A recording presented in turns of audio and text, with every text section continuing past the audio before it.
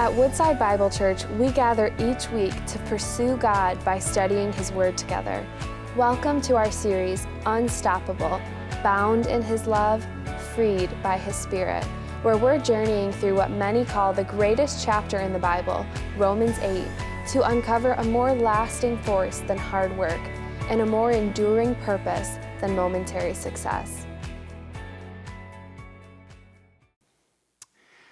Several years ago, some friends of ours stepped into the world of fostering and adoption. They had gone through the terrible time of struggling with infertility and felt like the Lord had led them to a place where He was calling them to adopt some kids. And they began initially by adopting a sibling set of 3.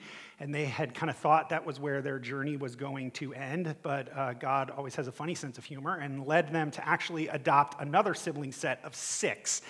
And so they're friends of ours back in Akron. They have 9 adopted children, and it's been a joy through our time there to walk alongside of our friends. And I feel like through that I experienced so many incredible blessings. They were super formative on even my wife and I and our journey of adopting our daughter, and just watching them kind of work through things with their family, I learned a lot. And one of the lessons that I really learned through their journey was the power and importance of identity.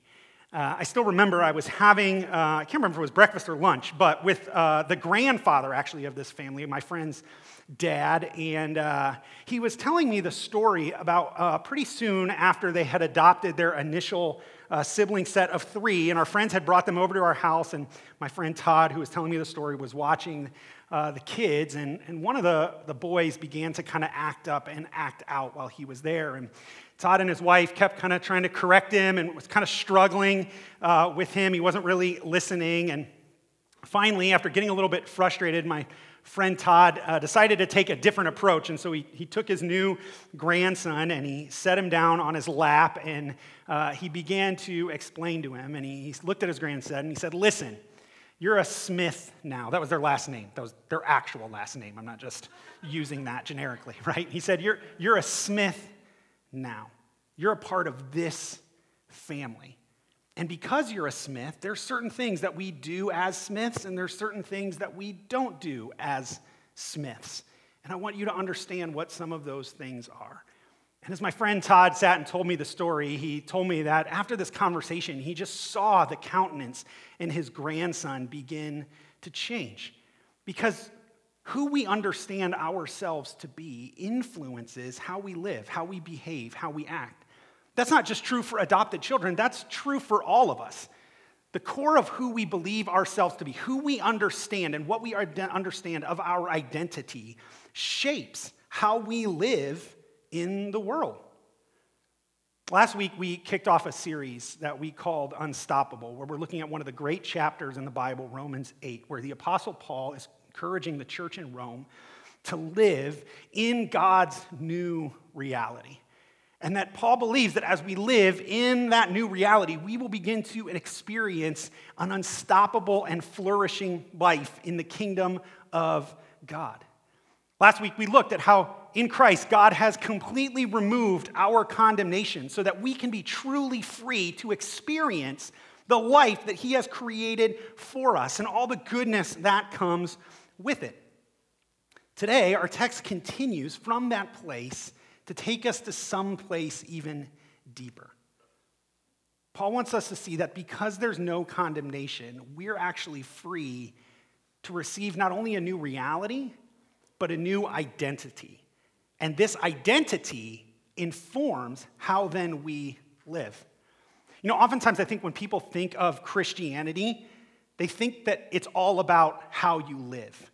That Christianity boils down to what you do. It's about the rules. It's about obligation. It's about commands. And often God somehow gets pictured as somewhere out there just waiting for us to mess up the rules so that He can strike us. And that really our faith boils down to a whole bunch of do's and don'ts. But the problem is when that begins to inform our thinking, and that's what the world often tells us what our faith is, and it informs our living, it produces a whole lot of frustration for us. When we make Christianity all about the how of what we're supposed to do, and we forget about who we are, it makes it really challenging.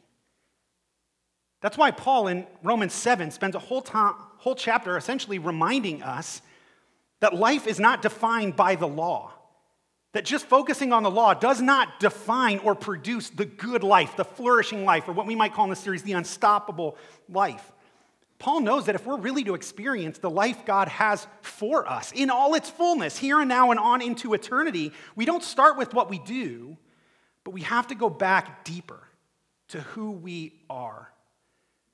You see, the truth of the Christian faith is that it doesn't start with the rules. It doesn't start with how.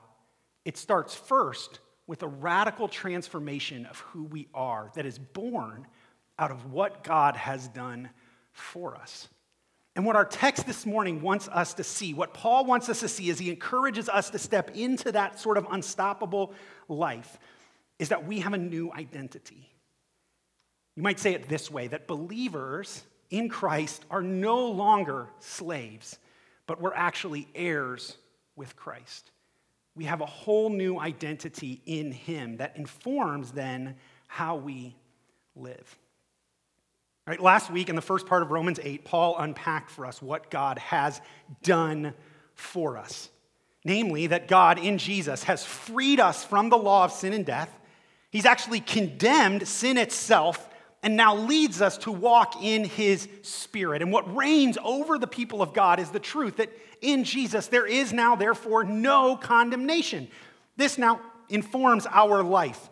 But Paul, in our passage today, wants to build upon that, to continue to unpack that reality and then show us how that informs and shapes our identity. You can actually see the transition that Paul makes in verse 9. Look at the text with me. He begins, "You, however, are not in the flesh, but in the Spirit, if in fact the Spirit of God dwells in you." If you read through Romans chapter 8, what you see in the first 8 verses is that Paul is talking in the third person, but here he begins to shift to the second person. He begins to address his audience in Rome directly. And what he wants to begin to do is to remind them of their identity. That's why he says, "You, however, are." That's a statement of being. And he wants us to see how our identity is informed by God's new reality in the Spirit. Verse 9 actually stands in contrast to what Paul said previously in verse 8, where he says, "Those who are in the flesh cannot please God."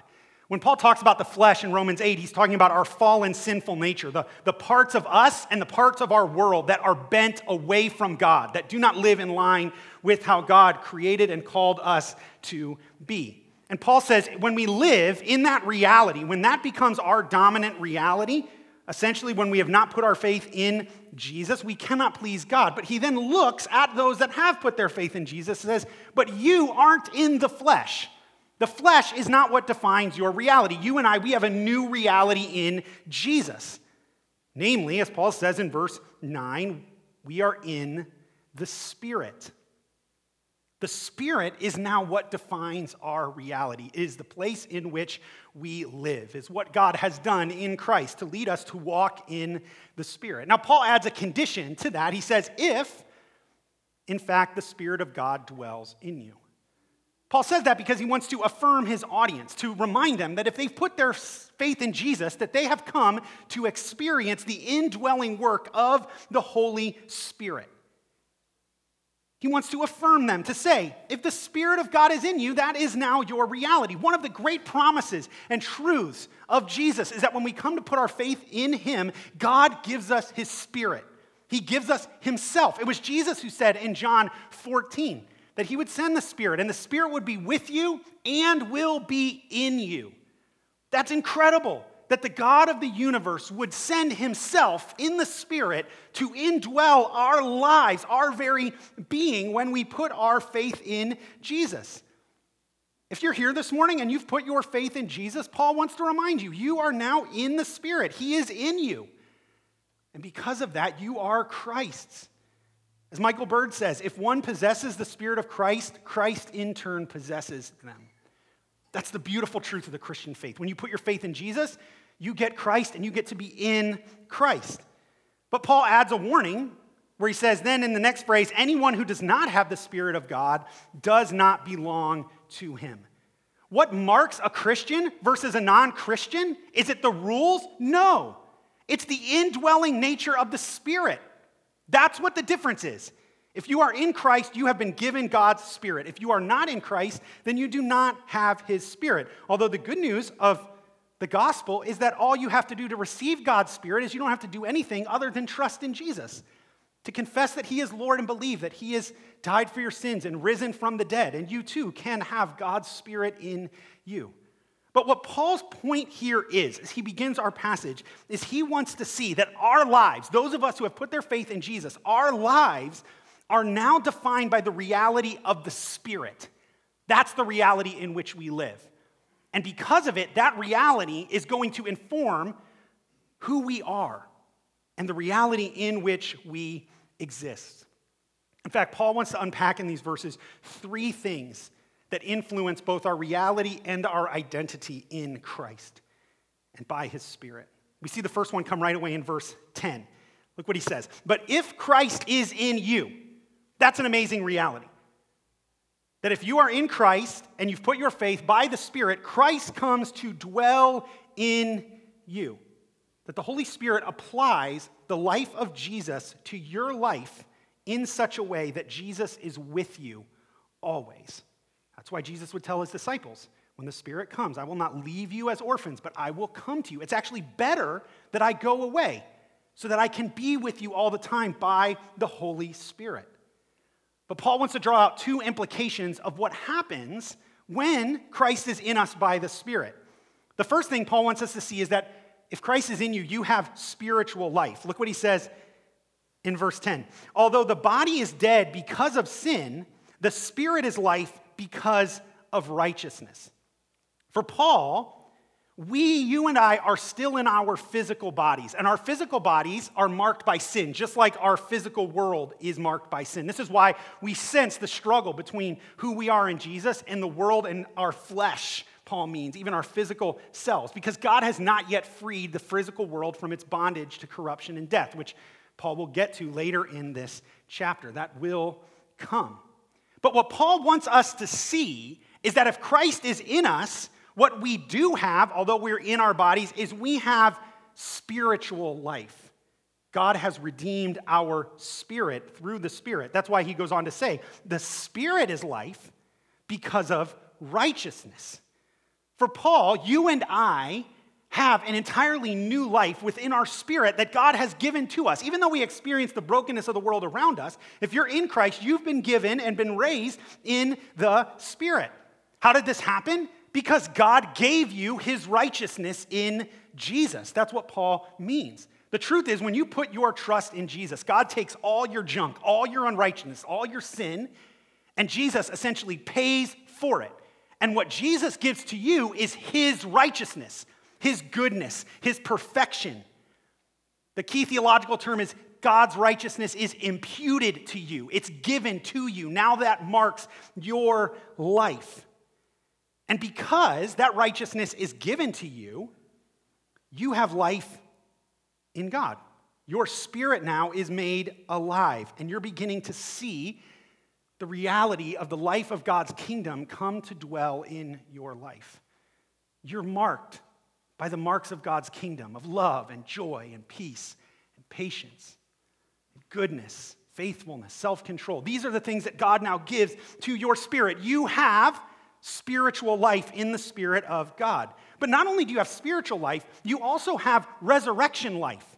Look what Paul goes on to say. If the Spirit of him who raised Jesus from the dead dwells in you, he who raised Christ from the dead will also give life to your mortal bodies through his Spirit who dwells in you. Paul not only draws our attention to say part of what marks your reality by the Spirit is that you have a completely new spiritual life, but you also have the hope of a resurrected life. That if the Spirit of God could raise Jesus from the dead, then if he is in you, you have hope that he will raise you from the dead as well. The hope of the Christian life, what Paul points forward towards, is not the hope that we will one day escape this earth. The hope of the Christian life is that God is going to come and renew this earth to make a new world, a new creation, and that in that he will raise our bodies to receive and live in that new world. And Paul essentially says, if the Spirit of God could do that in Jesus, who's the first fruits of that new creation, you can have hope that if you have the Spirit, he's going to do that one day. That God is going to take your body and resurrect it to bring it into his new creation where there is no sin or suffering or death. And what Paul wants us to see is that the internal transforming power of the Spirit that we experience now is a foretaste of the fullness of power that God will bring when he brings us into resurrection and into his new creation. Just as God has raised Christ, he will raise us. And what Paul wants to see is your new reality, if you are in the Spirit, is that you actually possess spiritual and resurrection life now that will carry you on into eternity. You have the power of God's Spirit in your life. That is an amazing thing. Pastor Tim Keller shares an illustration that I think is helpful in reminding us of the power that God has given us. He tells a story of a minister who was in Italy. And while he was there, he saw the grave of a man who had died centuries before, but was not a believer, and in fact completely was against Christianity. But he was a little afraid of it. So when the man died, he had asked that they put a giant slab of stone over his grave, and on it he had inscribed things like, I don't want to be raised from the dead, I don't believe in it. And his hope was that maybe if there was a resurrection, the stone would just keep him down in the grave. But while the minister stood there one day, he noted that an acorn likely had fallen into the grave when they were burying the man. And over time, that acorn had grown into a tree, actually so much so that it had split the slab of stone. And what now stood over the grave was a towering oak tree. The minister looked at it and asked this. He said, if an acorn, which has the power of biological life in it, can split a slab of that magnitude, what can the acorn of God's resurrection power do in a person's life? And it's a reminder that God has given you his Spirit, and that Spirit has power, enough power to raise Jesus from the grave. Your life, if you are in Jesus, is not marked by powerlessness, but instead it is marked by a power that can overcome sin. And Keller goes on to ask the questions, what are the immovable slabs in your life that God wants to overcome? Is it your self-doubt or your bitterness? Is it something that's been done to you or something that you've done? Is it your depression or struggle with sin? Paul reminds us that if you're in Jesus, God's given you the power to overcome those things, that they no longer can keep you down, but you possess spiritual and resurrection life in you by God's Spirit. And if God can overcome death, certainly he can begin to overcome the struggles of your life, and one day will bring those to completion. It's why Paul then moves on to kind of his second point about our reality in verse 12. So out of what he reminds us that we possess spiritual and resurrection power, he then goes on to draw this conclusion in verse 12. He says, so then brothers and sisters, we are debtors, not to the flesh, to live according to the flesh. For if you live according to the flesh, you will die. Again, Paul draws our focus towards identity. He wants to remind us who we are. And part of what he says is, you are debtors. That word's the idea of being morally bound, someone who owes something. But what Paul wants us to see is, we actually don't owe anything to the flesh. You're debtors, but you are not debtors to the flesh, to the fallen sinful nature and the world around us. Paul's reminder here is that because of the Spirit, because of the freedom God has given, you don't owe anything to the flesh. Because listen, when we live by the flesh, it results in death. When we live by the fallen part of us that's turned away from God, it might feel good for a season, but at some point it destroys ourselves, our relationships, our world, and even our relationship with God.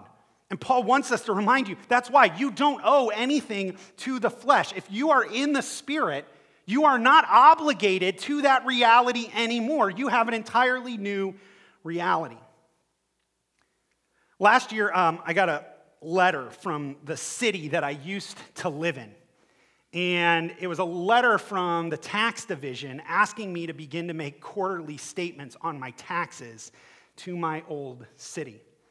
And I read the letter, and you know what I did with it? I threw it in the trash can. You know why? I don't live in that city anymore.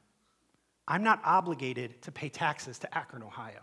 I have a new city, and I have new obligations to pay taxes to, right? But I don't have to pay tax to that old city because I don't live in that place anymore. And when they come calling, I throw that message in the trash. What Paul wants to remind you is that if you're in Christ, you no longer have obligations to your old reality. That old reality is going to come calling, right? It's going to bring that temptation back. It's going to tell you, it's okay to say that. It's not really gossip, right? They should know that piece of information. It's okay to watch that. It's not that big a deal. You'll just fast forward through that scene. Or don't click that link. It's not the end of the world. Or one more drink isn't that big a thing. You can control yourself.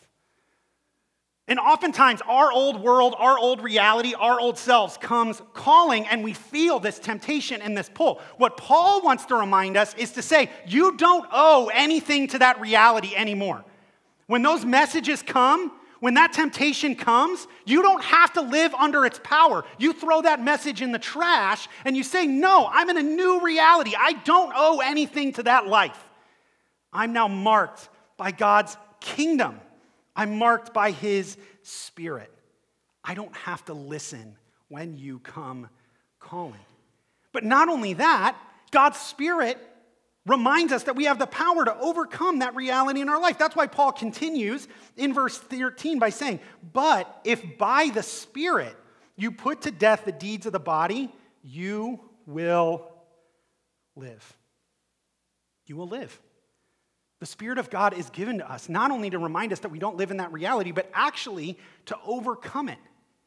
The old term that people use for this process was the term mortification. It came out of the old King James, which says to mortify the flesh. It's the idea of killing or putting to death, which is the work that we do. And what Paul wants to remind us is that the Spirit actually gives you the power to kill the parts of you that want to lead you away from the life God has for you. And that when we live by the Spirit, we become overcomers of our struggle and our sin. That's the new reality that we're called to step into. I was reminded of this recently in an illustration. I've been going through a course that's been helping me work on developing healthy relationships. So I'm not the most relational person, so need some help with that, right? And one of the things that we've been working on in this course is the reality of the kind of relational things that we inherit from our old family. So part of what we did is kind of identifying relational patterns that we inherit from our family. All of us, every single one of us, inherit patterns of relationship from our family. Some are good, some are bad. And part of what we're doing in this course is trying to identify the kind of negative relational patterns that we develop. And our instructor basically says, at some point, you've got to identify those patterns, and you've got to make the choice to begin to step into developing new patterns for how you relate to people in your family and to others around you. And so I've been in this process of kind of working through that, and I still have a long way to go. I've got a lot of work to do. By God's grace, I'll get healthier and better. But it's reminded me that in many ways, that's what the process of our lives are. That the Spirit of God comes to help us identify. All of us inherit kind of the baggage of our sin that we bring into our lives of Christ. But what the Spirit does is it helps us identify those unhealthy patterns. It helps us identify the things that are keeping us from living the life God has for us. And then it gives us the power to begin to break free of those and experience new life in Jesus. That the Spirit actually allows us to put to death, to put to rest the things of our sin and to inherit the new life of Jesus. And I think the question Paul wants to remind us is, where are you still paying taxes to the flesh? Where are you still living in your old family? Because God's Spirit's here to help you break free from that. I mean, almost always when I sit down with people and we'll deal with some sort of issue of sin, especially struggle with sin in their life, what I will inevitably always ask them, and I would say, I want you to think back to the last time that you really struggled with that moment or that issue of sin. And I want you to think about a moment before it, because I bet there was a moment before that where you heard the voice of God's Spirit. It probably came to you and said, don't say that. That's not for you to say. Or it came to you and it said, don't watch that. That's not for you to watch. Or it came to you and said, time to go home. Don't drink that. Or whatever it is. I'm like, identify that moment. And to a person, every time I ask that question, if they have the Spirit of God in them, they can identify that moment. They can say, oh yeah, I can think of that. And I say, here's the key to overcoming the struggle with your sin. It isn't a whole bunch of rules. It's learning how to obey that voice. That when the voice of the Spirit of God comes, which is given to us to help us overcome sin, it's learning to amplify that voice in your life and obey its call. If you can do that, man, you'll start to overcome sin in your life. Because God has given you His Spirit to help you. The rules they're not bad things, but they're not the power. The power is the Spirit of God in you. And when you learn to live in obedience to the Spirit, you will put to death the things in your life that hold you back from experiencing the fullness of God's goodness. And if you're trapped this morning in sin and patterns of sin, man, God wants you to know He's given you the resource necessary to overcome. You don't have to sit and learn all the rules. What you need to learn is to hear the voice of God and to obey it when He calls. Now, that's a constant life disposition that you learn and develop and grow, and that's a process. But here's the reminder, you don't owe anything to the flesh. That's not what you're obligated towards. What you're obligated towards is God and His good life. That's the reality that you now live in, and it's out of that reality that God then gives us our identity. That's why Paul says in verse 14, for all who are led by the Spirit of God are sons of God. The reality of the Spirit results in our new identity. If you are in the Spirit, you've received adoption into God's family. You're part of His family. That's why Paul says, for all who are led by the Spirit of God are sons of God. And Paul's using very particular language in verse 14, right? So the reason Paul uses the word sons there is he's drawing on two metaphors. It isn't to exclude women. That's not the point. The point is he's trying to use a metaphor to help you understand what your new identity is in your new reality by the Spirit. Two images inform Paul's declaration of our identity. The first is the Roman image of adoption. In Paul's day, oftentimes social elites who didn't have children to pass on their name and their inheritance and legacy would procure successors by adopting them into their family. And when they adopted them, they would receive the rights of the name and the privileges, the legacy and the inheritance of the adoptive parents. But in Paul's day, to be an adoptive son was to receive the fullness and first or foremost of that blessing. It was a high status. And so when Paul says, if you are led by the Spirit of God, are sons of God, what he wants to realize is that all of us, if we have the Spirit of God, are given the fullness of God's name, His rights, His privilege, that we are in fact foremost in God's family, similar to the adopted sons of Paul's day. The second image that Paul has in his mind becomes clear in verse 15, where he says, for you did not receive the spirit of slavery to fall back into fear, but you have received the spirit of adoption as sons. So Paul has the image not only of Roman adoption, but actually of God's adoption of Israel, the imagery of the Exodus in his mind. Because when you go back into the Old Testament, what you see time and again is that God rescued the nation of Israel from slavery in Egypt, brought them through the Red Sea to Mount Sinai, and declared them as His son. They were His people. And Paul is saying what God did in that, God has now done for each one of us if we are in Christ. He didn't take us from the slavery of Egypt. He took us from the slavery of fear, from the realm of the flesh, from our sin, from our bentness away from God, and he rescued us in Christ and brought us to be part of his family. If you're in Christ, you have a new identity. You are God's adoptive children. You are highly favored and loved. You are rescued and brought into relationship with him. Remember, adoption is an act of God's grace. Children do not declare their adoption. Parents declare their adoption of children and pay the price for it. And that's exactly what God did for us in Jesus. He declared over us that we are his sons and his daughters, and we are brought into his family. And because of that, we receive all the blessings that accord to being God's children. In fact, Paul's going to unpack for us 6 blessings that I think he wants us to see. And I'm going to go through these quickly. I know you hear 6. You're like, God, I thought this was long enough already. But I want you to see that if you are in Christ, you have a new identity. And because you have a new identity, you receive blessing because of that. The first blessing that you receive as the children of God is that you receive freedom. Paul says, you did not receive the spirit of slavery to fall back into fear, but what you actually received was the spirit of adoption. The spirit of slavery is a terrible spirit to live under, to constantly be in fear, to constantly wonder if you measure up, to constantly wonder and feel, I've got to do, and then maybe God will like me. But God wants to say, if you're in Christ, you're already in.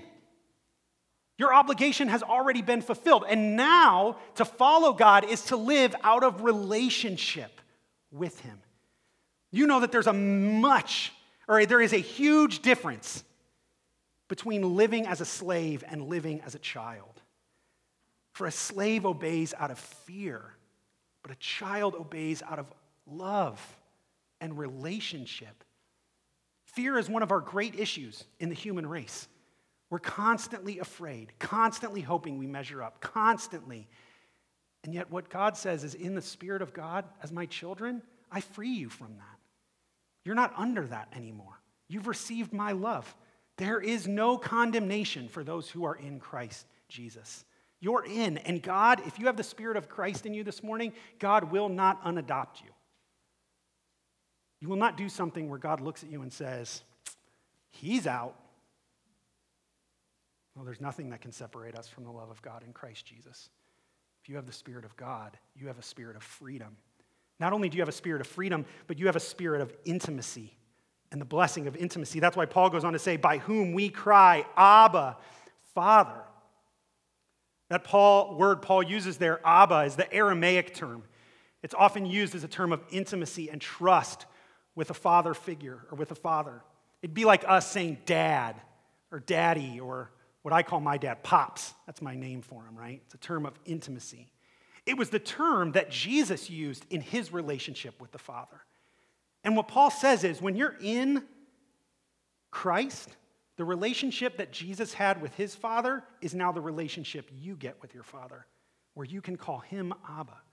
But not only that, I love what Paul does here. He pairs the Aramaic term for father with the Greek term for father, pater. And he brings them together to show, because he's writing to Jews and non-Jews, it isn't just one people that gets to call God Father. It's actually all people. There's no race, there's no culture. There's not one person who does not have the opportunity to live in relationship with God in Christ Jesus, because we are one in him. Not only that, Paul goes on to say we get the blessing of assurance. Look at verse 16. The Spirit himself bears witness with our spirit that we are children of God. When you have the Spirit of God and you receive that new identity, you get the assurance that God is yours and you are his. In those moments of doubt, you get the Spirit inside of you that reminds you, no, you're mine. I love you. I died for you. It calls us and leads us and allows us to navigate challenging seasons. The Spirit bears witness to our life that we are God's children. Not only that, we get the blessing of inheritance. Paul says, and if children, then heirs, heirs of God and fellow heirs with Christ. The glories that Christ will receive will be given to us as well. That we have an inheritance waiting for us fully and finally because we are God's children. God wants to lavish his blessings upon us. That's what he gives to us in Jesus. God, like good children, gives us discipline as well. That's why Paul goes on to say, heirs of God and fellow heirs of Christ, provided we suffer with him. Part of the work that we do in God experiencing the suffering that we're experiencing in life is that God works to use it to bring about our good, to discipline us for his kingdom and his purposes. And out of that, we receive, as Paul says, in order that we may be glorified with him, that we get glorification, an inheritance of a new heaven and a new earth one day and glorified with Christ. Think of the blessings that you receive as a child of God. Freedom, intimacy, inheritance. I mean, these are incredible realities that you get. And what allows us then to live the sort of power-filled, unstoppable lives is what God has done for us, both in providing for us the reality of the Spirit and giving us a new identity as his children. And when we recognize that identity, when we recognize we are his, that's what changes how we live. That's what influences us to live the sort of life that God calls us to. I'll close with this, a story from Timothy Paul Jones in his book, Proof. Timothy shares the story one day of taking his kids to Disney World. And he had longed to take him there, and a little bit before this, him and his wife had adopted a young daughter who was their middle child. And this daughter had actually lived with a family previously to Timothy adopting her. And when she lived with this family, that family would take trips to Disney World, but when they would go, they would only take their biological children, and they would leave this girl with a sitter. After Timothy adopted her, he wanted to plan to take him and the whole family and to take her to Disney World so she could experience it for the very first time. But on the way, as they were leading up to the trip and preparing for the trip in the month ahead, the young girl began to act out. She wouldn't listen, she became rebellious, her whole behavior and demeanor changed. And what Timothy realized was that this girl had been denied the privilege time and again of going to Disney World. And in order to try to figure out a way to justify why she wasn't allowed to go, she figured if she acted bad, then her parents would be justified in not taking her. And so Timothy shares that he began to realize this, and so he sat down with her one day to talk a little bit about her behavior. And the first thing that she said is, "You're not going to take me to Disney World, right? Because I haven't been acting right." And Timothy began to share with the girl, "No, you're actually part of this family. And because you're part of this family, you're going to go to Disney World because our family is going to Disney World. It isn't because of what you do or don't do. It's because you're part of who we are." And Timothy shares that in the book. He shares how the girl received the message, but it didn't change her behavior immediately. In fact, in the weeks kind of leading up, she continued some of her rebellious behavior, but the time came and they went down and he took the whole family to Disney World, and they had, the typical Disney World day, but even throughout the day, the girl had some moments where she just was not listening and following the instructions of her parents. But the day finally ended and they returned back to their hotel that evening, and this is what he writes in the book towards the end. I just want to read it for a second. He says, "In our hotel room that evening, a very different child emerged. She was exhausted, pensive, and a little weepy at times. But her month-long facade of rebellion had faded. When bedtime rolled around, I prayed with her, held her, and asked, 'So how was your first day at Disney World?' She closed her eyes, snuggled down into her stuffed unicorn, and after a few moments, she opened her eyes ever so slightly. 'Daddy,' she said, 'I finally got to go to Disney World. But it wasn't because I was good. It's because I'm yours.'" In Christ, the God of the universe looks down at you and says, "You're mine. You're my child. You're my son. You're my daughter. And I've done everything necessary to bring you into my family and pour out my blessing upon you.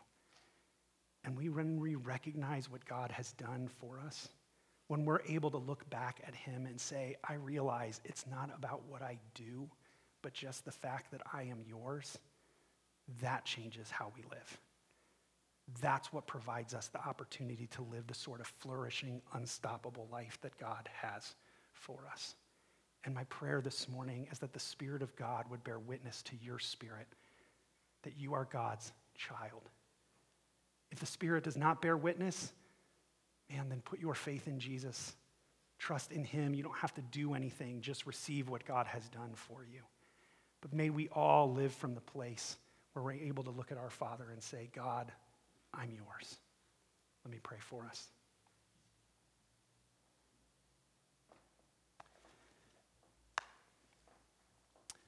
God, I stand just amazed in this moment that you, the God of the universe, creator of heaven and earth, would see fit to adopt us into your family in Christ Jesus. God, I know we don't deserve it. I know I don't deserve it.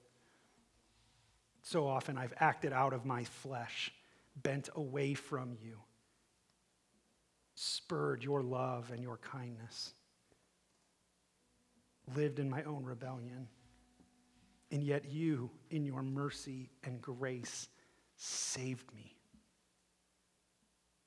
You called me your son. And I'm so thankful that you have given me your Spirit. And God, I know that's true for so many in this room this morning. Help us to live out of that place of identity. We know the call of the flesh. We know the whispers of the world that try to draw our eyes away from you. We know the pulse of an orphan spirit that tries to tell us that we've got to do something to earn your favor. God, I pray right now by the power of your Holy Spirit, you would silence those voices and that in you instead would bear witness to our souls that we are yours. And that we have an inheritance in Christ Jesus that can never be taken away. Help us to live from that place. Help us to live not trying to earn your favor, but from your favor. Help us to live not in obligation from a heart of slavery, but help us to live our obligations out of love and relationship with you for what you've done for us. God, I pray for anyone in this room that does not feel the assurance from the Holy Spirit. I pray that you would draw their eyes to Christ and help them to see that, again, it is not what they do that earns your favor, but to only receive what has been done for them. Thank you, Jesus, for the blood that's been applied over us, that has saved us and rescued us, that has brought us from darkness into the kingdom of the beloved Son. Even now, as we prepare to sing and declare our identity in you, Holy Spirit, would you come and minister to each person? Would you give us that assurance? Would you let us stand here and say, I am a child of God. That is who I am. So we ask you to move now in power, to work in power in only the way you can. We invite you just even into our response now and pray all these things in Jesus' name. Thank you for joining us as we study God's Word together. We would love to hear how God is moving in your heart and get you connected into the Woodside Bible Church family. Head to woodsidebible.org/connect to introduce yourself today.